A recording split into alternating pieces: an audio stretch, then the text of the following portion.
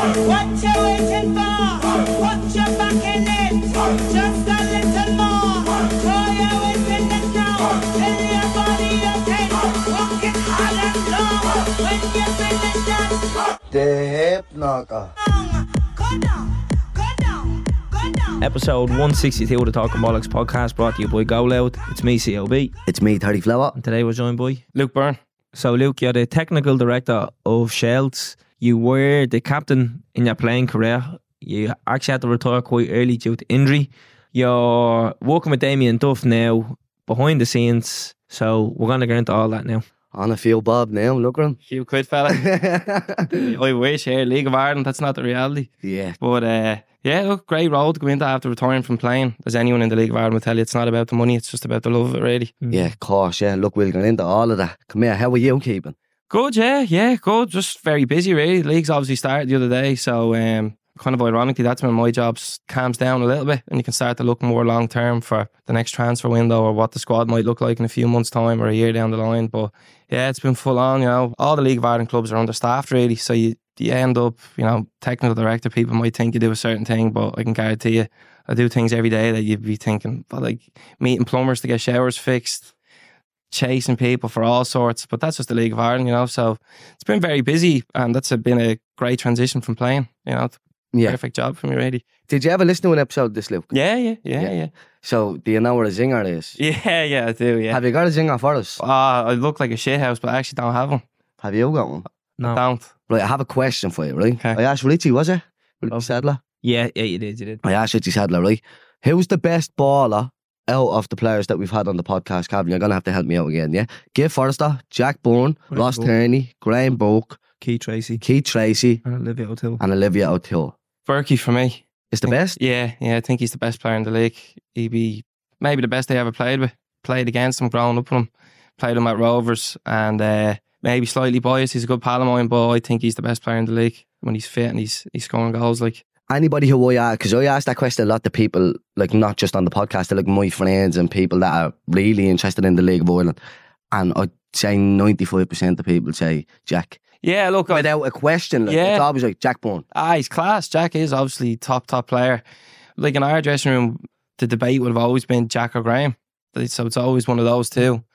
I just always kind of went with Graham. Did Graham put you down that season? Yeah, he was heavily involved in that. Yeah, he was. When we had him in here, I remember, it was Jack as well. So obviously producer owns a big Shells fan. Yeah. And we were chatting off her and Jack was like, did I put you down? Yeah. I did. And I was like, Jack, please. He scored a great goal that night in fairness. Yeah, he did. And then I think he wound a few of the lads up after, saying enjoy the first division. You probably heard that story offset as well. Did, yeah. Yeah, so That's why he's not the best for you. Yeah. We played him this week, so two great players, probably the top two in the league in fairness. Yeah. Gate is right up there as well, isn't he? Yeah, like I was saying this before, you've had probably the three best players in the league on. Played with Forrester when I was at Bowes when I was younger.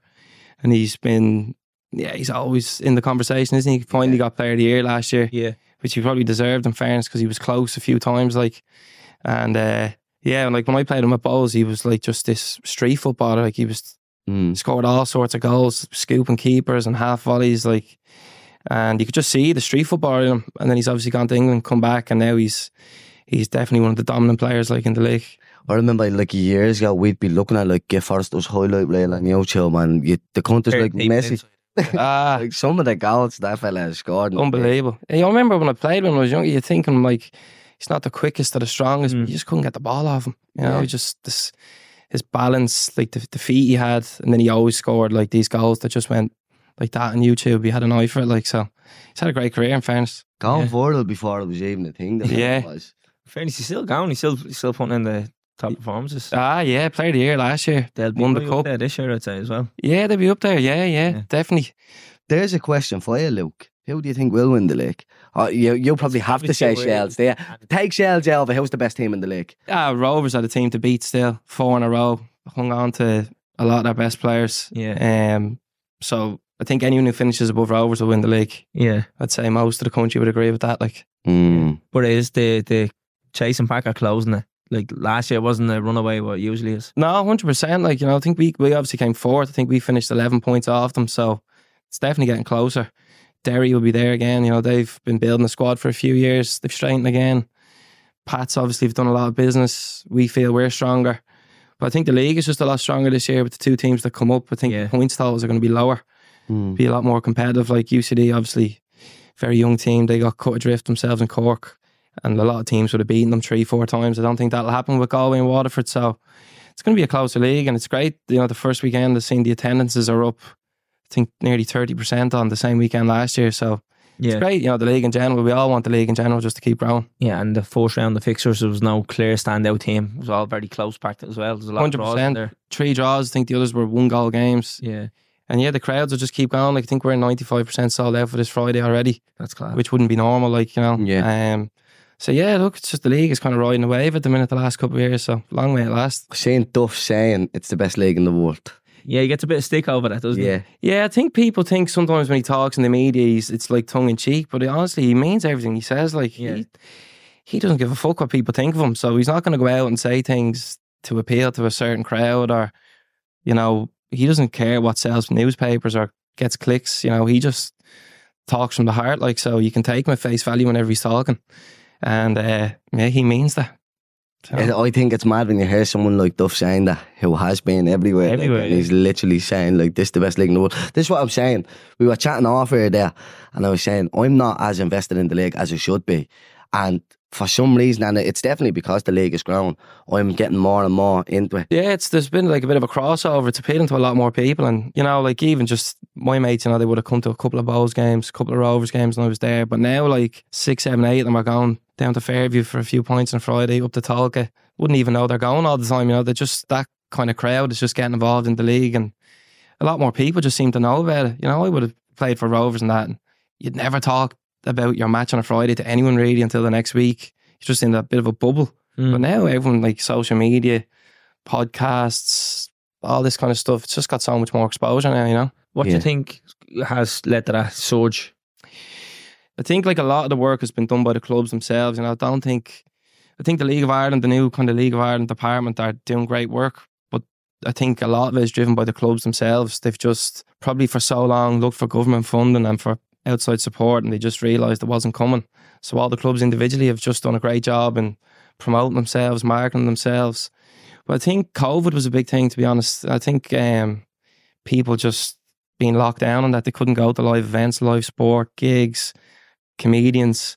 And I think probably since that's ended, you've just seen the league, you know, go like that. Like, the crowds just keep going up. And I think as well, you know, this is the thing a couple of people would say, and I probably agree with it, you know, we all support the Premier League, and there was the Super League shit, remember? Yeah. I think a lot of people, remember that night Carragher and Neville at the crisis meeting on M&F?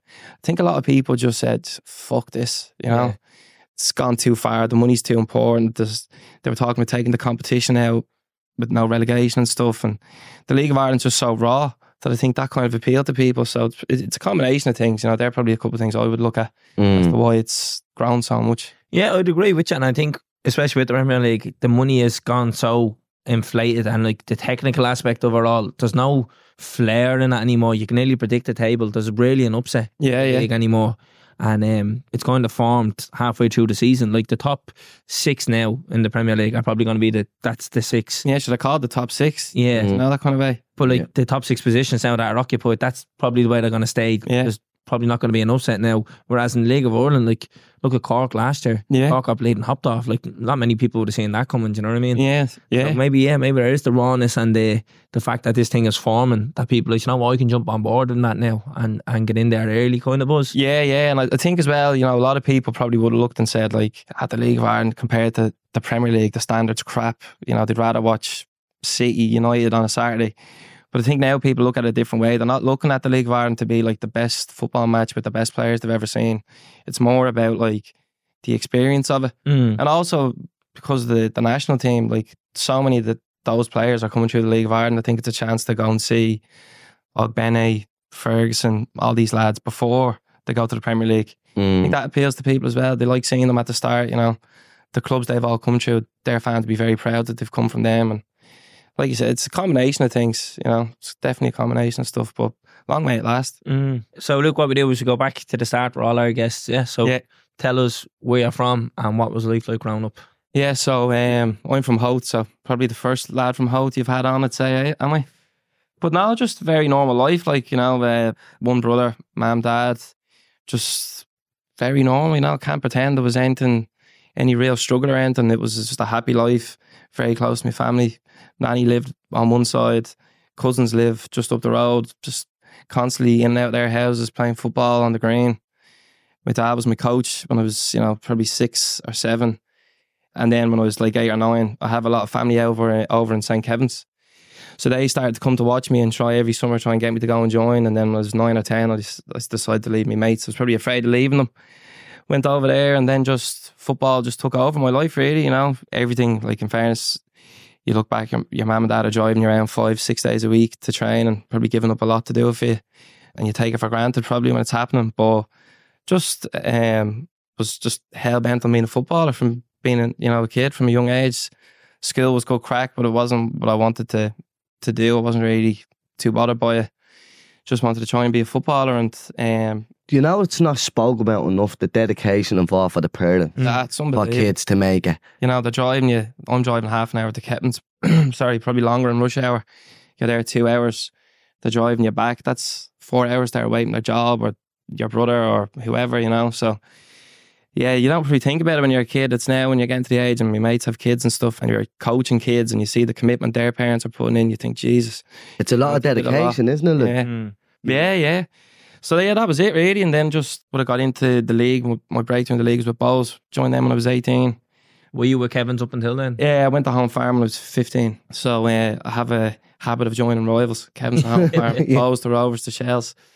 So bit of a Judas. But no, that was it. Yeah, just DDSL football into League of Ireland. And because Bowes had financial problems at the time, they had let go a lot of their senior players and came through a reserve team that was quite good. You know, like Keith Buckley was on it, Chris Forrester, Roberto Lopez, Gary Burke, others, like there was a few others. So we all kind of got our crack in the first team. And then after 2 years I left. I was finishing school. Didn't want to like go to college or anything. I wanted to, because there wouldn't have been the money at the time. We were amateurs at Bowes. You know, you're getting 50 quid a week. So leaving school, I had the chance to go to Rovers and be a full-time pro on like a 3-year deal. So you were actually playing for Bowes while you were still in school? Yeah, I would have been in school. Like, so what way is that working? Like, you're leaving class on a Friday, bleeding, heading up to Daily Mount then? Yeah, like the teachers were great with them. Like, I used to come home and train, and my mum would she'd let me stay in bed till 11 the next day. I was probably going to school a lot less than everyone else, probably my age, you know, around.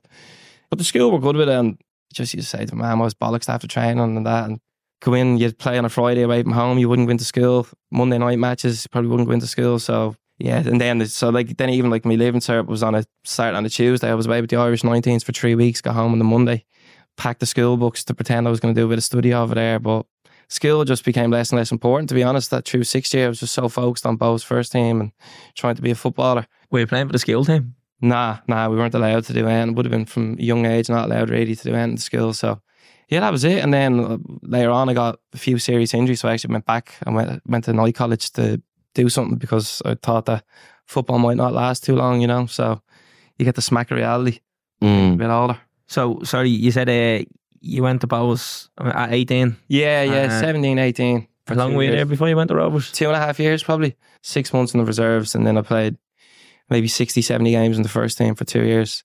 Yeah.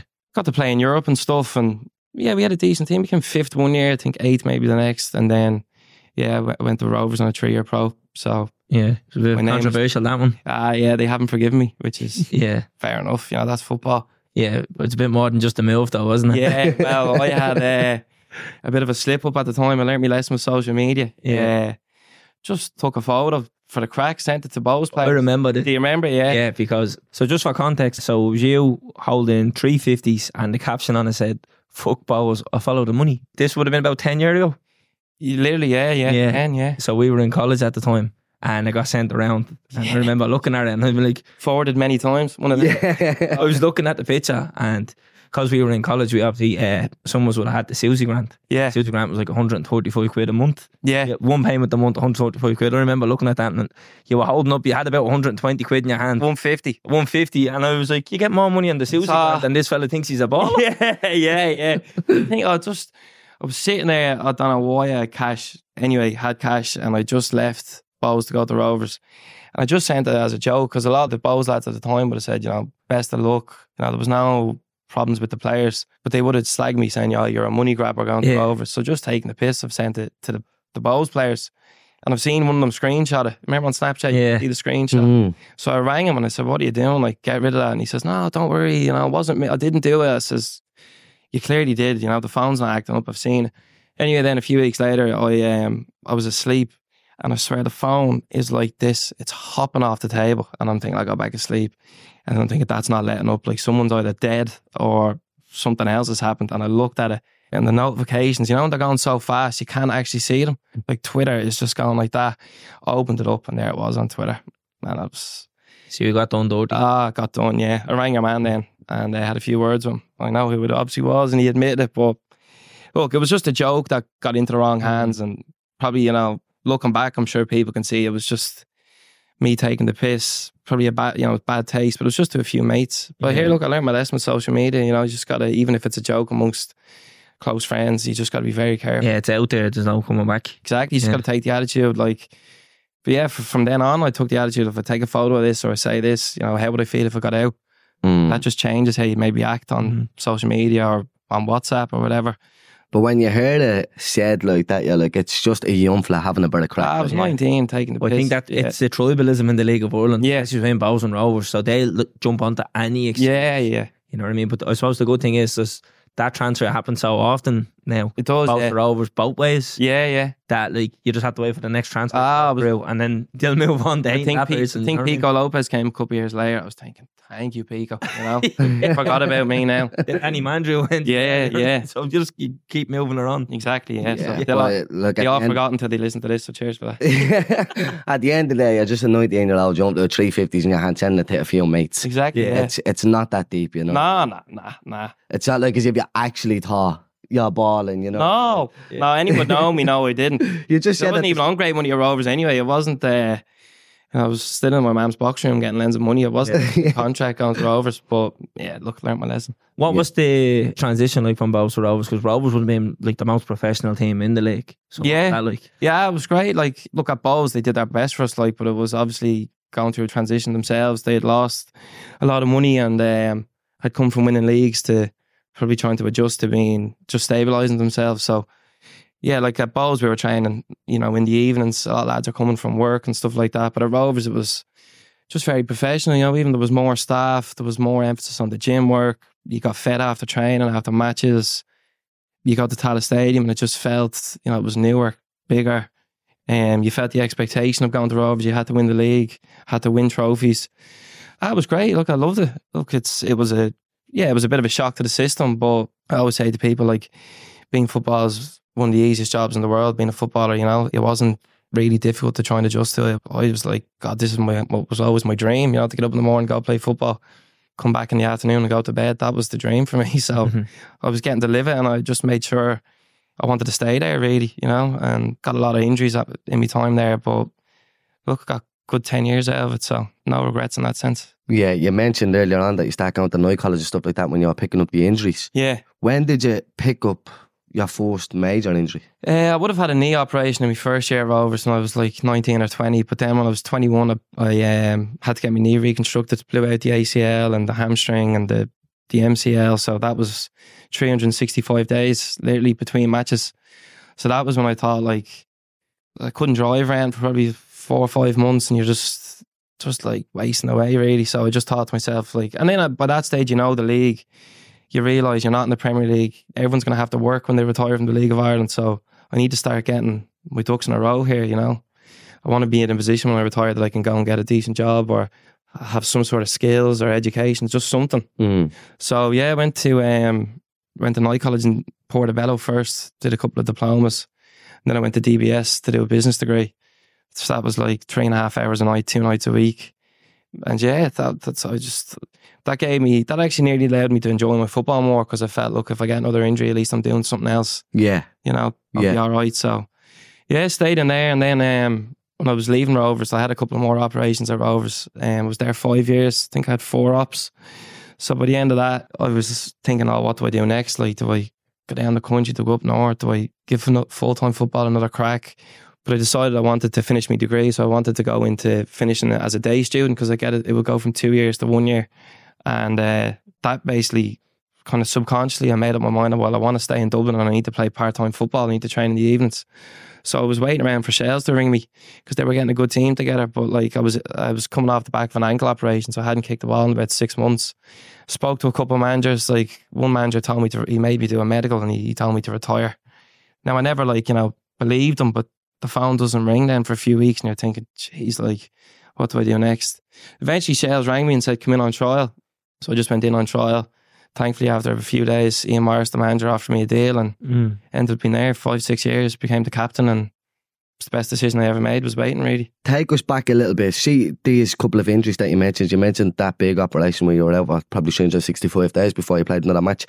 What's that like psychologically? Yeah, look, it's tough. It's tough because, again, as a young player, you want to go to England, you want to go and play at the highest level, and I got Player of the Year before. I had found my feet at Rovers, felt like I was playing probably my best football, felt like the best condition I'd been in as an athlete, and was just full of confidence really coming from the previous season. And I did my injury in the second game of the next season. So it was tough. You get very isolated as an injured player. You come in at a different time, you leave at a different time. You're not on the pitch, obviously. You're probably not even in the dressing room with the lads. You're not in the gym at the same time. So you just slowly start to get cut off from the team. And then the fact you can't drive, you become very reliant on people. And look, it's tough, but I was just very determined and very competitive. And because a couple of surgeons wouldn't do the operation on me, they said, no, we don't, they probably don't want the failure on their CV. They don't want to point to someone who couldn't come back. So I think the third surgeon I went and met said, no, I'll do the job on you. And I just became so focused on getting back playing football. Like I was going to the gym 3 times a day, starved myself, wasn't really seeing anybody, just doing mad stuff to get back. I became completely obsessive. But I don't regret it because I got back playing. So yeah. Is it scary when you're going around the doctors and they're like, I actually won't touch that? Because you're like, I need somebody who can make me fucking play football again. And they're like, I'm not confident enough that I can do that. And you're like, well, I'm just fucked then. Yeah. I mean, the first one was probably anger. I'm thinking like, who does he think he is? Like, and then the next one says no, and you're thinking, well, that's 2 of them now, and they're experts and I'm not. And then thankfully the third one says yeah, and he's your hero straight away. You're like, oh, thank God, thank God, because like I was rocking around a knee brace and no ACL for a few months, probably 10 weeks I'd say, and then eventually I got the operation. So, and then that sets you back even further. Like, yeah, but yeah, you have to get it done, and yeah, I'll always be very thankful. Morris and Elgin in the Beacon did mine, and like even though I retired through knee injuries, it wasn't a result of the operation, and he did an amazing job on me. Yeah, and you said when you went to Shells, you were home back from an ankle operation. Yeah. So you were out of club then after that operation. Are you doing your own rehab then? Like you're just training yourself to get yourself back up to fitness? Yeah, so I would have had an op in probably August, ruptured my ankle. I've got like plates and wires in that ankle, and your contract probably ends in October. So then you're like, all of a sudden you've got no club, no income, and you can't train. So you're in a very precarious position really. And luckily I was young enough. I was 24, 25 and I didn't have a mortgage, didn't have kids. So there was less pressure on me in that sense. But so what I did was I was working in the post office over Christmas doing night shifts. So it was like maybe 8 at night till 5 in the morning. And then I drive up to the gym in the square in Tala because we had a membership there from Rovers, but it hadn't expired for me. So I was still able to get in till the end of December. So I go up there, probably sleep in the car. You're eating your dinner at 7 in the morning. Then go into the gym. Then go up the road to Rovers training ground. And the physio was, he's a great man. His name's Tony McCarthy. I obviously got very close to him because I was injured so much. So he was in with probably the under contract players who were injured. So he allowed me to come in fairness Rovers, they allowed me to come in and use their facilities and use the physio. So that was the life for probably 4 weeks. And look here, I had a pain in my bollocks with it. Like I was thinking, what am I doing all this for? But then, if you love football and you want to get back playing, like what are you going to do? Just sit around? No one's going to do it for you. So I have no choice. You had to change then. You went from a fullback to a centre half then, didn't you? Yeah. What's that like for you then when you have to change that position? Yeah, I always actually wanted to play centre half, So with the operations, like it definitely wasn't as quick or as agile, and like probably just the risk of injury if I'd kept playing fullback would have been higher. Centre half, it's less running, but it's less sprints and stuff. So being a fullback is demanding though, isn't it? Especially like anytime I see fullbacks, it's non-stop. Like doesn't stop. Nah. Probably the reason I got a lot of injuries was my body just wasn't able for it. Some players, it wasn't through a lack of trying. Like I was in the gym constantly. In the gym more than anyone on the team, but I was getting hamstring injuries. operations. So my body just couldn't take it. I wasn't durable enough to play there. Went back to centre half and loved it. Would have given me the extra few years. Yeah, that's what I was going to say. You know, Definitely prolonged your career Definitely then. prolonged the career, yeah. Like even last year, I got 20 games out of it. I wouldn't have got 2 at fullback. Well, I wouldn't have got a game, but like the body just wouldn't have been able to do it. So yeah, How it was did you another find that decision. transition then into centre half? Yeah, I mean, like Shells fans, I tell you, my first couple of games for Shells, I was awful. We got beaten by Cabinteely. I probably gave away 2 or 3 goals. We beat Galway 3-2 first game of the season. I definitely gave away one of them. And I was thinking, God, like I've dropped down to the first division and I'm giving away goals every week. Like this, what is going on? You know, that wasn't what I expected. But I was just learning the position really. And then I just a habit really. It was just became a habit routine playing there. And then I just started to love it. Like, you know, I love heading balls, blocking shots. That's my favourite thing to do. So that was the gig then for the next 5 years. Yeah. So talk to us about that move to Shells then, because you dropped down division like you said there. Yeah. So what's that like for you then? Yeah, so I went down to being an amateur. You know, the lads in the first division, they're not doing it for money, it's for the love of it. Like, you know, you probably get more money playing junior football at some clubs. So I just went down there, I wanted to rebuild myself. But also Shells was like, you know, the club closest to where I grew up.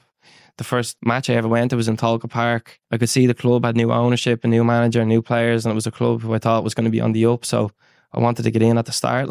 And like I said earlier, we're going back to college and wanting to stay in Dublin, obviously, to finish that. And it was during the day.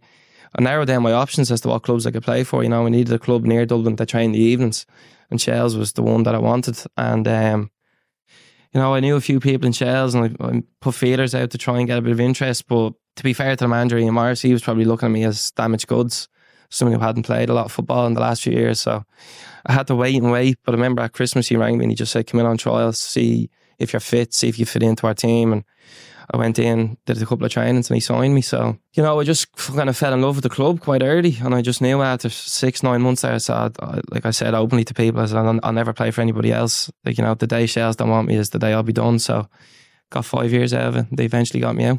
Not bad. Not bad, yeah. Was that feeling when you signed for them that Shells were a big club? Because Shells are a huge club, probably. Grown up, they would have Grown up Yeah. for our age. Yeah, like our age, it would have been, you know, Owen Heary and that, Wes Hoolin, winning leagues, Champions League.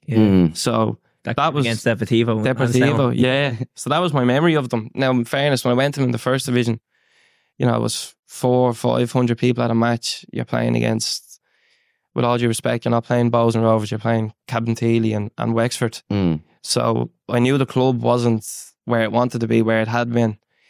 But I wanted to be a part of getting it back to those levels, you know. And I saw that with the new owner, young, hungry manager, David O'Connor was a fellow I played with at Rovers. He was the CEO. He was only 26. But I knew how motivated he was. So I just saw good people being involved in the club and thought, like, they've got a chance. I want to be a part of it, really. And look, here, it's not down to me. I'm a small part of it. But like you say here now, we're back in Europe, been in the cup final. The ground is selling out every week. Damien Duff's our manager. The club's, you know, it's gone so far in the last 5 years. It's unbelievable, really, when you sit back. What do you think is the reason for the growth or for Shells coming back? Because they did just really, like, if you look at Shells now, like you just said there, like Duff is the manager, fourth in the league. Where do you think that comes from? Like, what happened there at Shells? I mean, it started probably with Andrew Doyle taking over the club probably 6-7 years ago now. He came in, he obviously had a plan for getting the club back to those heights. Now, he's since stepped away, but he would have had a huge impact. David O'Connor, the CEO, would have been a huge factor as well.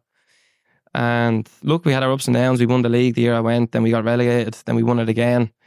And then I think it's, you know, and this isn't a slight on anybody else, but a pivotal moment is the club, you know, sacking a manager who had just won the league to hire Damien Duff, who had never managed. Yeah, it's a brave decision. It's a very brave decision. You know, we had won the league, but we had a couple of games left when Ian Morris was basically relieved of his duty. And it took a few weeks. We weren't sure what would happen, and then Damien Duff gets announced. And look, it's obviously, like I said, it's a lot of people, but you have to say he's been a huge driving factor. You know, he's just raised standards across the whole club, and I think he's also helped, you know, put a lot of eyeballs on the league in general. You know, he's a big name who's bought into it, and he's another reason for the league's growth in general, not just Shells. Yeah, I would think that as well. You're close to Duff, aren't you? Yeah, look, I played in my Rovers, and then when I was out injured, I always wanted to coach, so I started doing my coaching badges, and he gave me a job with the Rovers 15s National League team. So obviously, just the nature of it, you're talking to him a lot more because you have to plan sessions, you're talking about players and all that. And then I would have left Rovers, he would have left at the same time and gone to Celtic under Brendan Rodgers as a first team coach. And then when COVID hit and he was moving home to be with his family, he took a job on Stephen Kenny's staff.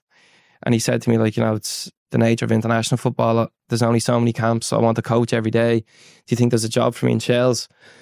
So I was coaching the under 15s and I spoke to people in the club, and they, coming back off the first lockdown, they gave him the 17s National League job and I became his assistant. So then I kind of, obviously started working with him again. And then you fast forward, he was the manager and I was the captain. So again, there's a relationship there, but he's so professional, like he'd remind me and he'd say publicly, like, he's not my friend, he was my boss.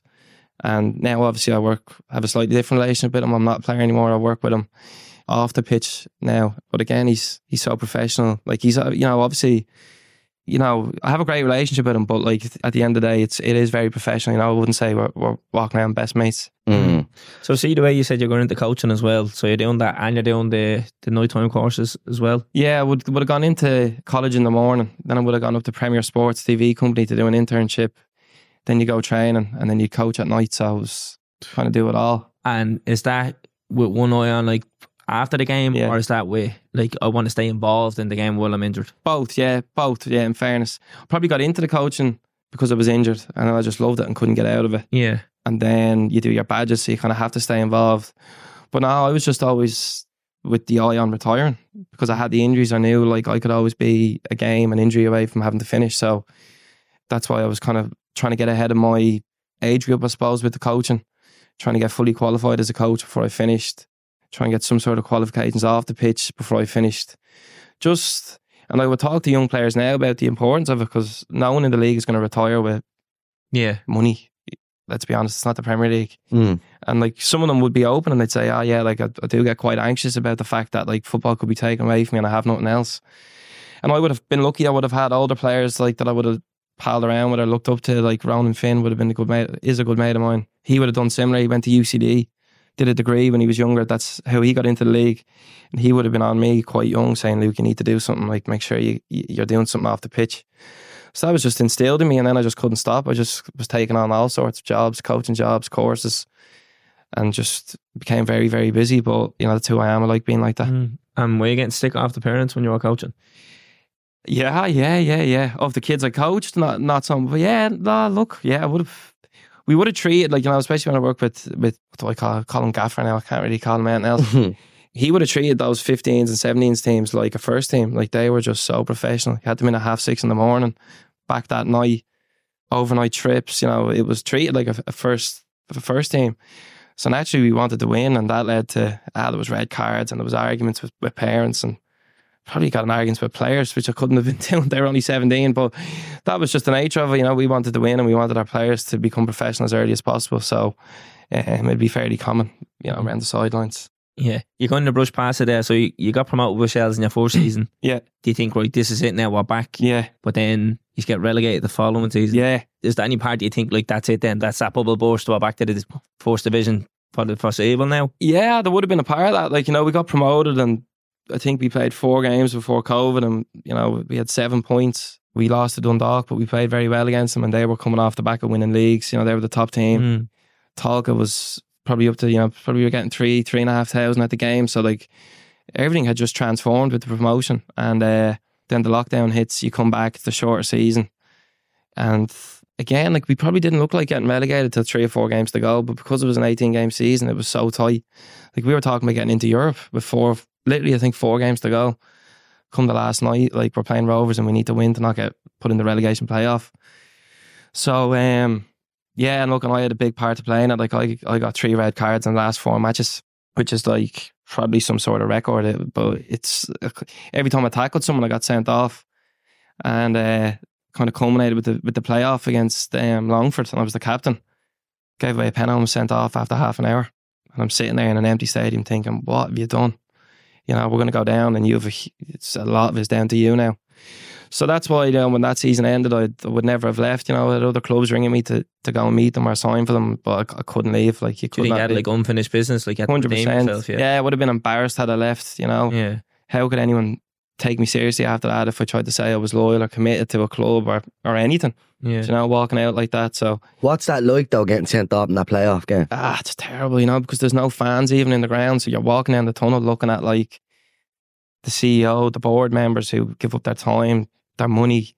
They're doing everything for you. Like we kept getting paid during COVID at Shells. I think we were one of maybe 3 clubs that they honoured our wages during the whole lockdown. And you're just looking at them thinking, sorry, you know, what can you say? You can't even say sorry. It doesn't mean anything at that stage. So it was tough. It was a tough one to get over, to be honest. But again, just like with the injuries, like you just have no choice but just to try and roll your sleeves up and try and fix it. Like, and just go back at it. Just get back at it, yeah. But I can imagine that's a huge burden. Like, it was a killer, you know. And then I got injured in that playoff, ironically, you know. I think I got injured getting my first yellow. Then I've gone to give away a penalty, got a second yellow sent off. So when I came back, we had like a completely new team. The manager just started from scratch and he made me captain. But like I was injured for the first couple of months. I think I missed the first 5 matches through suspension or injury. So I was like probably really eager to try and make a mark on the team and prove, you know, that the club had made the right decision to stick by me, but I couldn't even make an impact straight away. But look, it worked out well. We won the league that year and the club's just gone from strength to strength since. So yeah.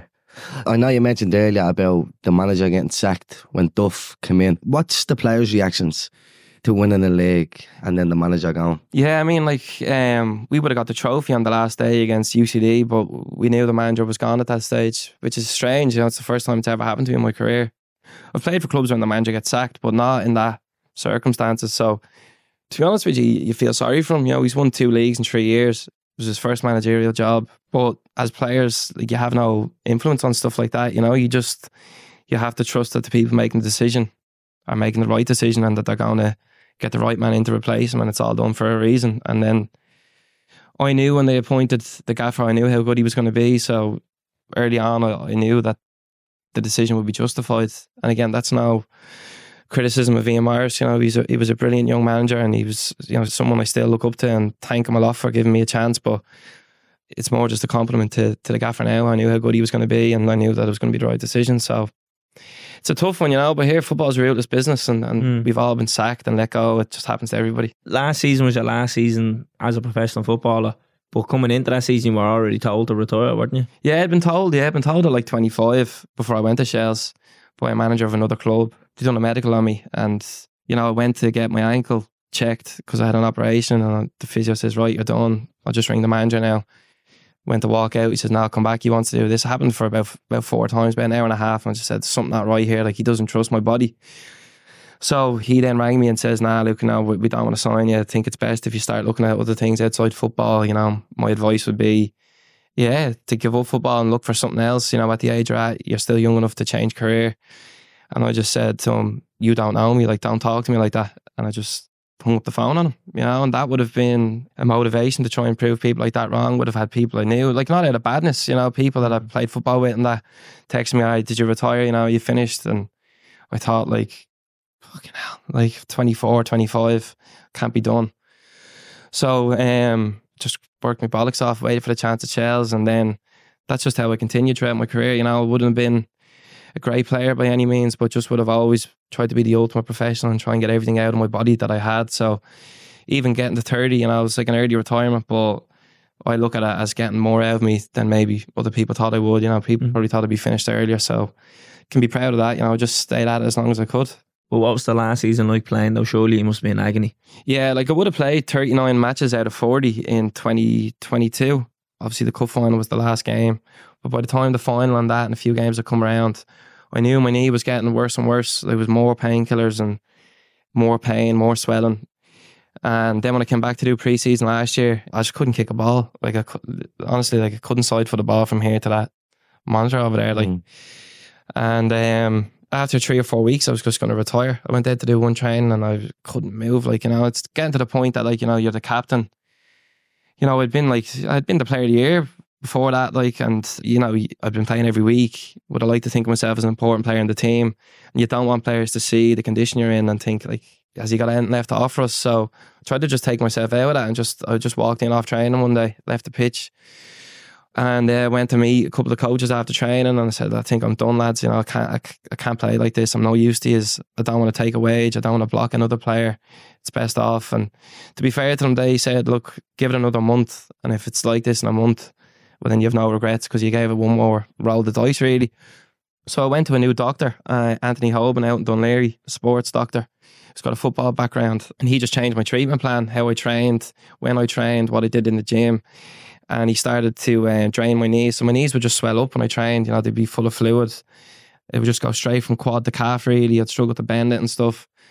So he started to drain the fluid out, and then he put steroids and anaesthetic in and put me on a course of painkillers and stuff. So between that and being given the time by the manager to get my body right, I just ended up getting back. I ended up getting back the week before the season started. I played a friendly in Galway. And then I started probably played the first 8 or 9 matches. And How often was the fluid getting drained? probably, definitely once a week, sometimes twice a week. Yeah, you just get the needle in, 15, 20 mils will come out, and it'll come out the other one, and then you'll put the little white steroid into it. And I had stuff like I had oxygen put into it, and then your knee is it's like bubble wrap. So you're just doing this for the next couple of hours, just cracking. And look, here, I wouldn't have known enough about it, but I would have trusted the doctor. And in fairness, I went from a case of not being able to kick a ball to getting, I think I played 21 games maybe last year. So be hugely thankful to him, obviously to the manager for giving me the time to go and get fixed. And, had I maybe retired when I stepped out of training that day, I might have always regretted it, but I don't regret it now because I know I've done everything I could to try and get out. And even then the painkillers, I would have been in and out of hospital with, it was painkiller abuse really. Stomach was in bits.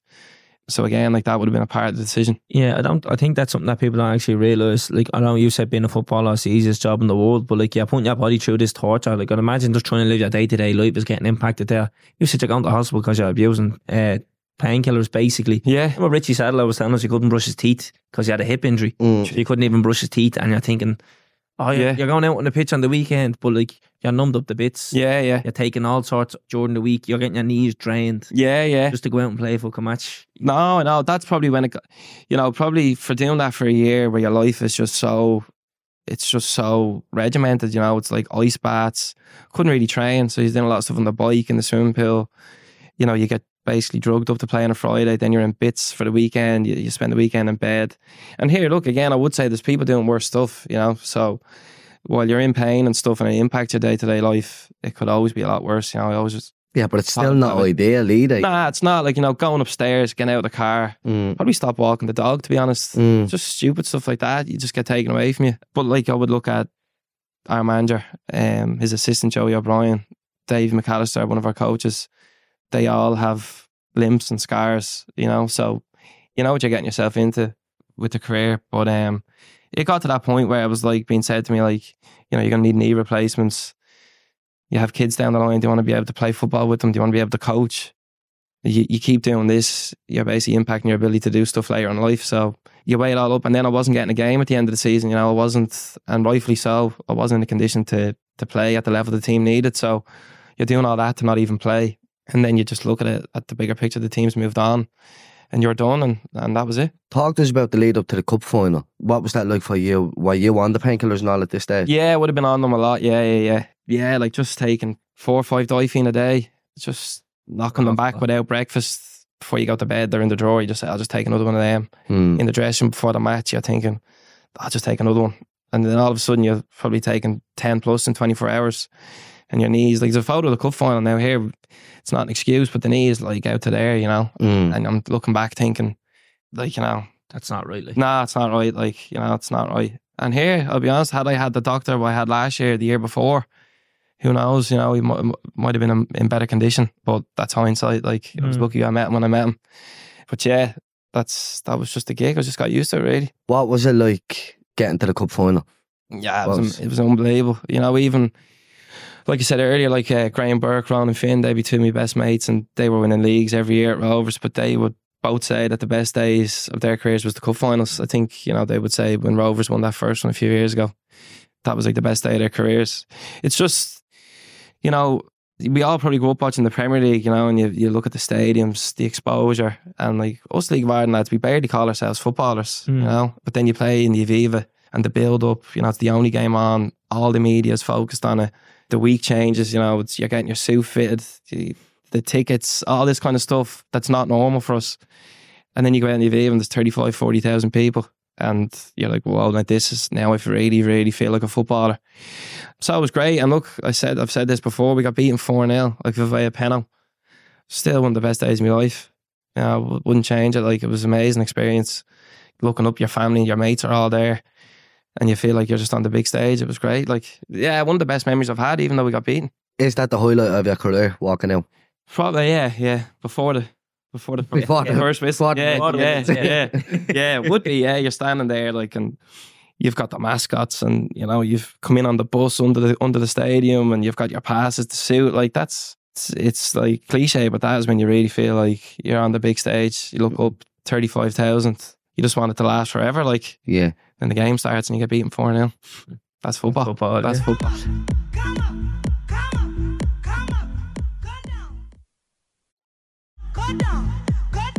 Everything you just spoke through there, your day to day, the painkillers, the training and all that. Because I was thinking, like, Shels had to get back into Europe this year, and I know you were probably only going to play half the games. I was like, would you not just go again, bleeding, you get the experience in Europe? But obviously you had to talk us through why you can't. Yeah, like a lot of people would have said that to me, fans, friends and that, like, would you not have just gone again? Even some of the players were surprised, you know. I remember when I was, I decided I was gone, like, and I just put a message in the WhatsApp group and just left the group, and like, the lads were saying to me, jeez, I thought you were grand, I thought you could have gone again. But I just knew what I'd been going through. Like we spoke, I weighed it all up, the way the body was deteriorating, my performances were dropping, and I was doing all that to even get out there and not be myself, to be honest. And then I just looked at it and I said, like, the team needs to move on. You know, I've been here for 5 years, you know, held down a position, been the captain. The team is going to have to get used to me not being here, and I think this is the perfect moment for me to step away when we're in Europe, club's in a good place, the manager's signed a new contract, he's staying. It just felt like the perfect time to step away. So, and look, I was lucky enough, I played in Europe at Bows and Rovers, so, you know, selfishly, at least I got to experience that. So probably wasn't really something that would have impacted my decision, to be honest. It'd be great, like, you hear as a player, it's a little bit like the cup final. It's a different experience to playing in the league, but it's for someone else now. Yeah. You're very humble, aren't you? Any Shels fans I talk to, when they speak about you, they put you on such a high pedestal. Like, you're like a club legend at Shels. And even the way Duff speaks about you, Duff has said that you're his favourite captain of any team, hasn't he? Have you seen that before? Yeah, I've seen that, yeah. You don't get a bit embarrassed by that, yeah? Just because, like, you know, he played with Roy Keane and John Terry. Yeah. And I can never compare myself to them, so it's obviously a really nice compliment. And like, I think I said he's off air, like, he means everything he says. He's the most honest man you'll ever meet. But lovely compliment, but I can't put myself anywhere near that conversation, to be fair. Yeah, but I think you were downplaying. Yeah. Like, you were there for 5 years, you were club captain, and Shels fans love you, like, so that's why I think as well, when Calvin is saying, like, would you not just give it out one more bash? But you know yourself, did you have that conversation with Duff about stepping away? Yeah, it would have been ongoing for a while. Like, he, to be fair, would have said, like, you know, we'll be led by you, like, you know, throughout the season. If you want to go again, we want you. If you think you're done, I won't force you to stay. So that was a help, you know. I wasn't forced upon me by anybody. And to be honest, like, right up until the end of the season, I thought I was going to play again. I'd been offered a couple of jobs elsewhere, like to go coaching in other clubs and stuff. And I had turned them down because I was like, nah, I think I've got one more year as a player. Like, I played against Bows and Dalymount, probably 3 or 4 games to go in the season. Had a good game, like, I played well, played against obviously a good side. So it was a good barometer, like, you could judge yourself against them. And I thought, like, yeah, I've done well tonight. And maybe people would look at that as my last game and say, why is he finished now? But that was 1 of 10. You know, like, I hadn't played for 6 weeks before, didn't play again after it. You know, I didn't want to just turn up every 10 weeks and play 1 game. And yeah, no, look, I've said it before, it was definitely the right time, you know. No regrets about it in that sense. It's a very unselfish approach to take, because you'd be like, I want to be part of this European journey, but you know, for the benefit of the team, it's better if you're not in it. Yeah, it is, yeah. Look, we had the kid who would have replaced me in the team, really, was Gavin Malloy, who's the best young player in the country. Now here, he displaced me from the team, so it's not that if I hung around, I was going to play ahead of him anyway. Yeah. But, you know, for him to grow, like, you know, it would probably help if I'm not there. And look, let's be honest, the reality of the League of Ireland, money is tight. I didn't want to take a wage when I just couldn't contribute what I used to, and it would be better spent elsewhere. So like, that's not why I stepped away. You know, obviously I had to think of the club and the team, but you had to put yourself first. And I'd been thinking about it for a while, and it just happened quite fast. So yeah, like last couple of weeks of the season, I thought I'll go again, and then the season finished, and I thought, I just don't know if I can go through all that again for another year to not really play. And as captain, your influence, you feel your influence can wane if you're not playing. It can be difficult to go in the dressing room and point fingers and shout at people or demand things from people. And they turn around and say, well, you're not even playing yourself. You know, so I didn't want to become that alpha in the dressing room who's telling people what to do but doesn't back it up himself. That would have been another thing I wanted to avoid, really. When you got made captain, did you feel a major responsibility with that? I would have, because it was done after the relegation, I kind of felt it already. But then, like, nah, not really, to be honest. No, I didn't. No, I just wanted to be myself. You know, I felt ready to be a captain, and I felt like I'd been, you know, developing into a leader probably. And the armband was just one more thing. You know, it wasn't going to change who I was. In 2022, probably when we had a very young team and the manager now took over, probably a lot fell on my shoulders. You know, a lot of them were probably still slightly intimidated being around the manager because of who he is. Joey O'Brien is the assistant. The career he had playing for Ireland, and you know, the two of them had such good careers. The young lads were probably a bit intimidated by it, so I kind of had to be a bit more of a bridge between probably the staff and players at the time.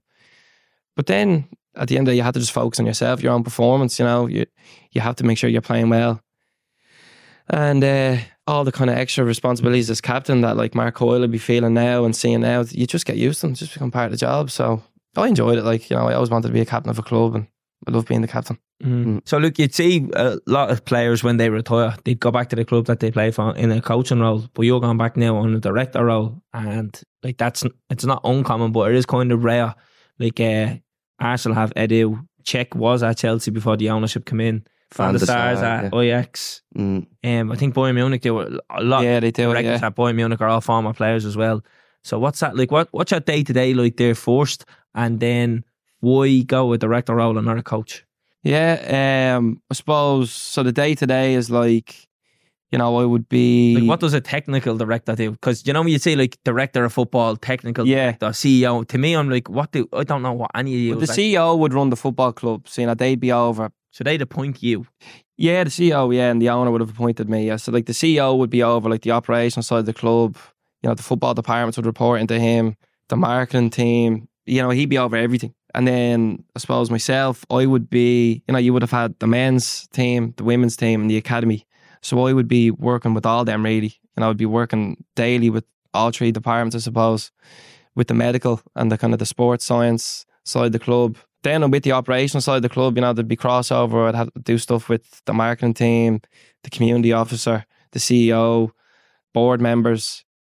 And then like medium to long term, I suppose, it's like to make the club, you know, successful and sustainable on the pitch, whether it's, you know, working with the academy director and the first team to create pathways for young players, identify players at the right stage of their career to come into the first team, you know, operate within a budget, renew contracts, make sure we protect our assets, get good value for them when we sell them while trying to stay successful on the pitch. So that's kind of like the medium to long term. But then the day to day, like the League of Ireland is mad, you know, like I said, I've done all sorts of stuff, but I'm sure everyone in every club has had to do it. I just had to muck in. So yeah, look, I'm still learning, you know, I'm only in it 2 months. I'm sure probably if you ask me in 6 months, it'll be slightly different again. But I suppose like, you know, technical director, director of football, I'm not sure the difference between a lot of the titles. I don't really care about the title. You know, I would see myself as being the person from the football side of the club who would be probably working closest with the operational and business side of the club and reporting into them and updating them on the football side of stuff, trying to be that bridge between the two, really. So, and why do I not coach? I mean, I have, like, got my UEFA license, I've done all my badges. I still, you know, can see myself being a manager one day. I always said I wanted to be one, but I kind of always got fascinated with a role like this and working in a football club in this capacity, I suppose. It actually just came from, I'm a United fan, and like for years Gary Neville saying that there's no director of football, there's no recruitment specialist, there's none of this, like, you know, the manager's having to do it all, so on. So that's like when I first heard of it when I was younger, and I just, you know, you just listen to podcasts, read things, and I got to know about the role, and I always thought, God, that'd be a great one to do when I finish. And look, I retired and then got offered at the club that I wanted to be at. So it was the dream for me, really. Yeah, it's a mad because you're only 30 years of age. Like, do you know what I mean? It's a very mature role for such a young person to be in. Yeah, look, I'm sure people would say that, you know, say, well, where's your experience come from? You know, because you play doesn't make you a good director. But I've tried to, you know, like I said, done a business degree, done like sports psychology diploma, got me coaching badges, have a playing career, done different kinds of jobs. So I tried to round myself as a person while I was playing. So I've probably pulled on all those experiences now in this job. Now here, that doesn't mean to say I'm going to be very good at it, but I'll try. You know, that's all. That's, you know, I'm trying to work as hard as I can. I'm out there coaching in the evenings. They're long days. There's a lot in it, but I do love it. You know, I'm working in football again, which is what I've always wanted to do. So I wouldn't complain about the long days. Talk to us a little bit about Duff. How detail orientated is he? What's he like? He comes across as a bit stern, intimidating, that kind of character. And humble as well. Yeah, he's all those things. Like, you know, he walks in the room and he's got an aura. You know, immediately he'll get the attention of a room. He's an amazing communicator, you know, like whether he's talking to the media, the fan, the player who's maybe a bit quieter, the player who's louder. You know, he talks to them all in the correct way. You know, and that's even out on the pitch then how you see his coaching, because his coaching is so detailed. Like, you look at the video analysis and then he brings it onto the pitch, and like I'm sure all the lads would say to you, they've never seen detail like it in their careers, no matter where they've played. Like, I'm talking steps here, steps there. You know, the ball, a foot that way, a foot this way. Like, that is the detail he goes into. And even just how he communicates that to players and makes players understand it and see why they're doing it. You know, they're not just being told, do this because I say it's right. They understand why they're doing it. And then just beyond that, he's an inspirational figure, you know, for the whole football club. The fans idolise him. Yeah. Talker Park, like, they idolise him. And rightfully so, you know. The players the same. And that's, you know, with the players, I suppose it's because of what he's done for all the lads as people. You know, he's done something for every single one of them players off the pitch that no one will ever know about. You know, giving his own time, his own energy to people in ways that football managers probably don't. And his own money as well. Yeah, look, and he doesn't have to do that. You know, that's not in the job spec.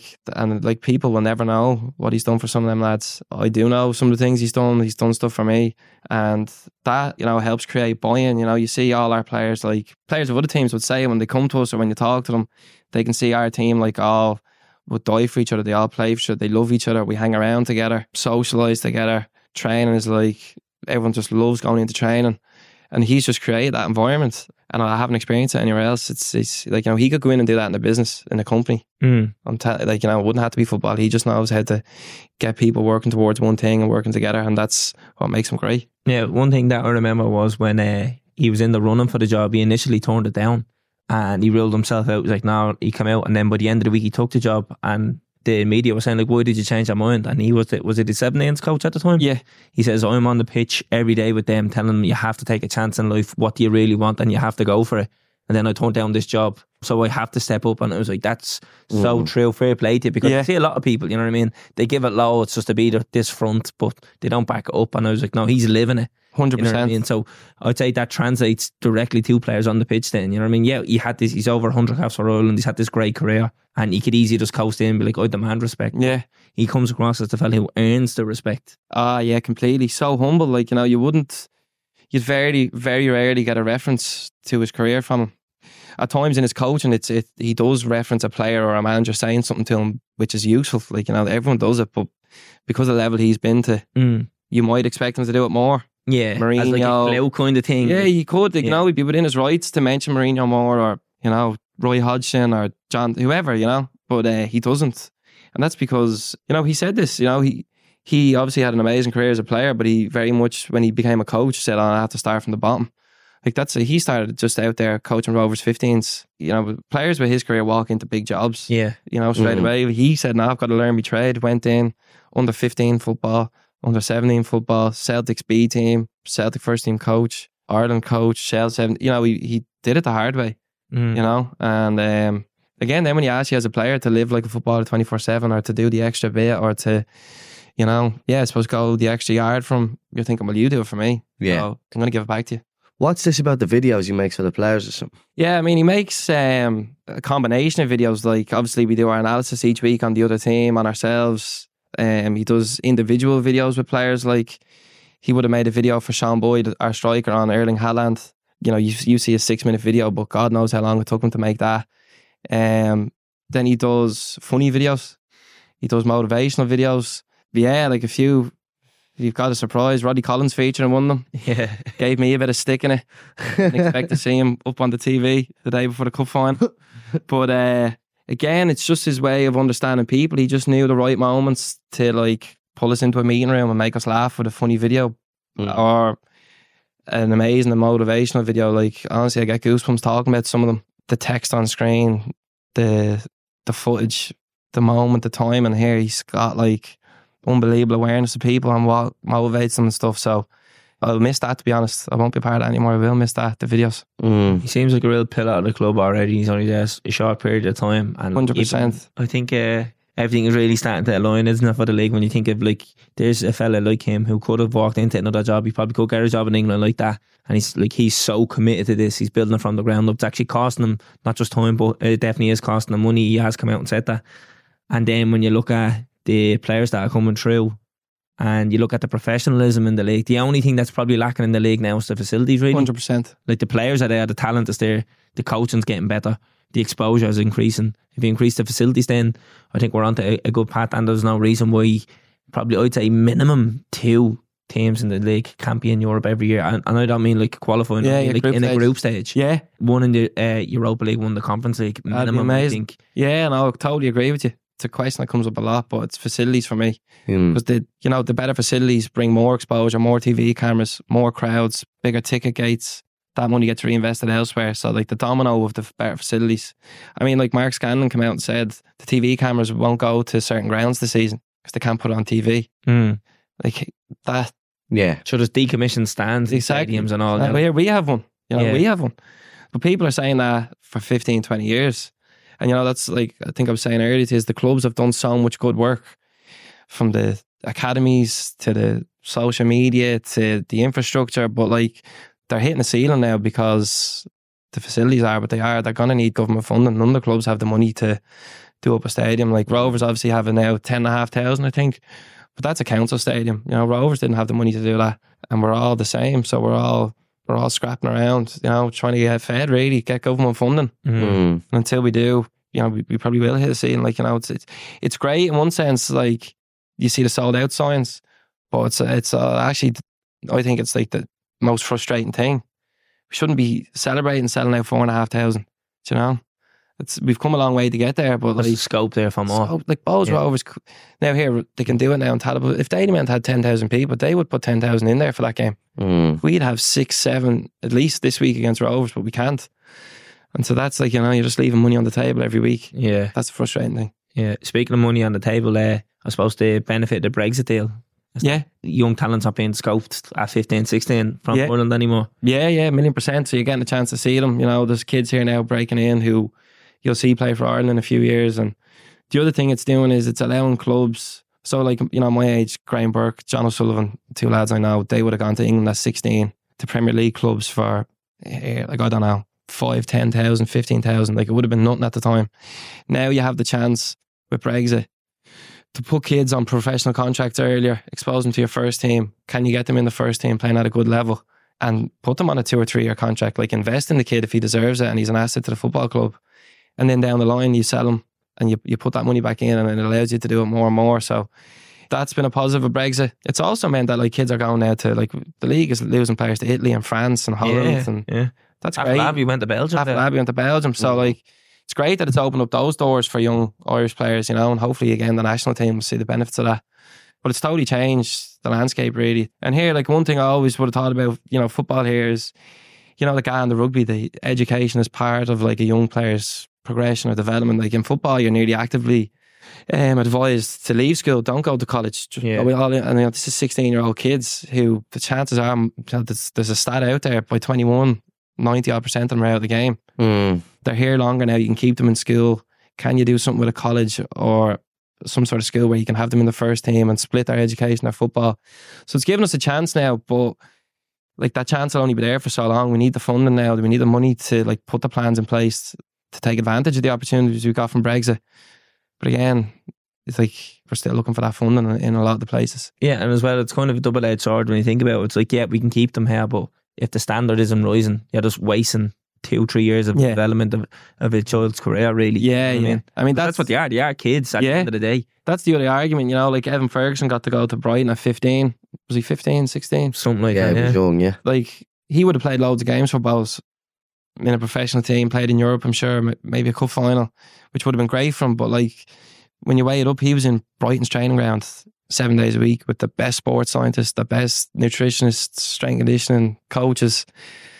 Like, I would imagine that the development is quicker and faster and more productive in the Brighton environment. That's just because the clubs here can't offer what those clubs can offer. So Yeah. it's a reason I think maybe the international team is starting to suffer. You know, we haven't got the Robbie Brady's, Jeff Hendricks coming through with the big clubs, spending those years from 16 to 20 in the Premier League or big academies. We're now relying on the kids from the League of Ireland to come through and be the bedrock of the international team. And, you know, loads of them are doing great, like Byrne and so on, but there's just less and less, you know, compared to the years gone by. Yeah, I suppose we will see some exceptions. Like Sam Curtis has only gone to the Premier League as well. Yeah. Yeah. Unbelievable. I mean, he's like, what he done at his age is incredible. Yeah. You know, you forget when you're playing against me 17 last year. So he's got a great chance. And look, there's still kids getting great moves. Kid from Rovers went to Como at the top of Serie B there recently. You know, we sold 2 players in the off. One, Jack Moylan, went to Lincoln as a first team player.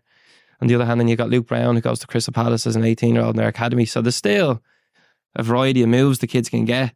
But they are here longer, and it does, you would say... You have to utilise the time that they are here. Exactly. That's the thing. Take advantage of it. You don't want to be like hindering somebody. No. Keeping them here for the sake of it, yeah. You don't want to just keep them here at 16 to train 2 nights a week. Like, that's not the advantage Bregson has given us. You know, it has to be more than that. Yeah. We're not being very serious there. So just want to touch back on your Bows and Rovers time. What was it like going from Rovers to playing Dalymount? What was the stick like? It was heavy. Like, the first one, we played Bows 3 games into the season. And I was getting bottles, coins, all sorts launched on me. And then the way you go into the away dugout was down the end of the pitch in at the Jody. And like, there was a couple of lads hanging over the side waiting for me and all. And then like, the manager of Rovers wouldn't let me walk to my car after unless I was with people. There was a couple of lads waiting outside. Had people come up to me on nights out about it. Like, and then we were playing there and we were winning and we were keeping the ball down the corner of the Jody, like right down the corner. I'm playing left back. Graham Burke was time wasting, you know, he's in the corner flicking the ball around, winning throw-ins. And it was my job to take the throw. And I'm like, Berkey, come on. I'm saying to him, come on, man, you're killing me. And he was like, take that throw in. And I was like, you take it. And he was like, you take it. So there's a photo of me standing in front of the Jody like this, and you want to see the venom behind me. I got hit with a pack of soft mints, bottle of piss. And I remember dropping the ball and saying to the ref, like, he says, what do you want me to do? Just take the throw and get out of there. So I've thrown it to Berkey, and Berkey again, another throw in. I says, you're on your own. I'm not taking that, you know. But yeah, they hated me, and that's fair enough, you know. Yeah. I'm a United fan, wouldn't like if a player went to City. That's probably how they would compare Bows Rovers. So, have you got any funny interactions with fans? Yeah. They weren't really funny in fairness. Like, I got like lads coming up to me on nights out and stuff, finding out where my car was, where I lived, stuff like that. Yeah, that's a nasty side of it. Like, it really is. Like, you know, look, I get it. You wouldn't like Bows and Rovers. There is a big rivalry, but that's a nasty side. Like, I know we're sitting here kind of laughing about it, but you don't like to hear that kind of like people getting smacks of stuff and waiting outside and stuff like that. Yeah. At the end of the day, you're a bleeding young player. You were bleeding 19 going to Rovers. Now what? It's not even, it's your career. Like, do you know what I mean? You have to make a living doing that. So you went for, like, it's like if you went from one company to another company for more money. No, but you have to kind of understand to an extent. Like, there is a rival team, and you know what you're doing. I don't mean you know what you're doing, but you know that that's a big rivalry. Yeah. But I just think there's a line. There's a line that shouldn't be crossed, and it's not waiting for someone to go to the car after a match or throwing coins at them or whatever. But I think that happens all around. Like, that happens. And to be fair, that's a minority of people, you know. Yeah. The people at Bows on my left were very fair with me, you know. They shook my hand and wished me all the best. The players were grand with me. Yeah. I'm sure 99% of the fans wouldn't blink at me if I walked by them. Yeah. It was just that those few, but they're just that's just a nasty little side of it. We talked about how good clubs are doing in terms of the exposure and everything now, and clubs can't control government funding for facilities and stuff like that. But what can clubs do extra still, even though they're doing brilliant? What can they do extra? I mean, like I'm robbing this. It's just something I've heard said. I think the GA and other sports, but particularly the GA, like they're brilliant at lobbying for funding in politically, basically. They're brilliant at the application process. They're brilliant at aligning themselves with politicians. And I think football is like terrible at it. We haven't put ourselves in a position in the eyes of the government to probably justify and deserve the funding. And that probably it's probably a legacy thing as well from the FAI, the way it was run. Yeah.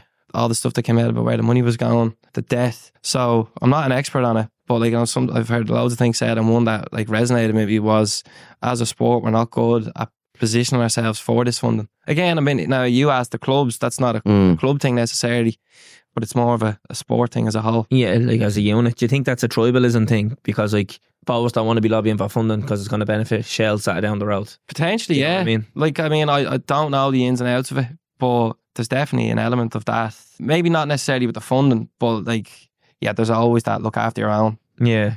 Even though like a rising tide, Yeah, tall rising ships tide lifts kind of the buzz. ship. Yeah. I would like to see the clubs probably work together a bit more on stuff Yeah. like that. Again, look, I'm only in this role. I've been a player my whole career, like, the last 10, 12 years.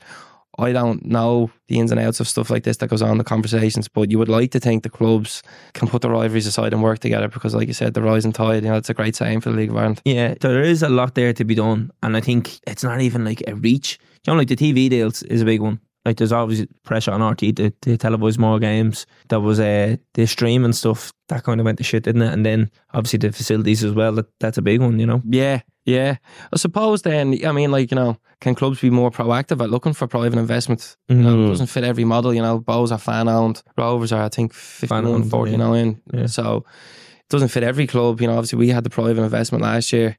But I suppose if it ain't going to come from government, can clubs themselves go out and find it, be creative, and really focus on the stadiums? That would be the thing for me. Like that, there is a lot to be done, but I'd still say it feels like a different world. When you first went to Shells, you'd have been playing in front of 500 fans, and then last season probably 4,500. Yeah, like bid 4,000 against UCD. Yeah, all due respect, that would never have happened. Like they don't have any fans.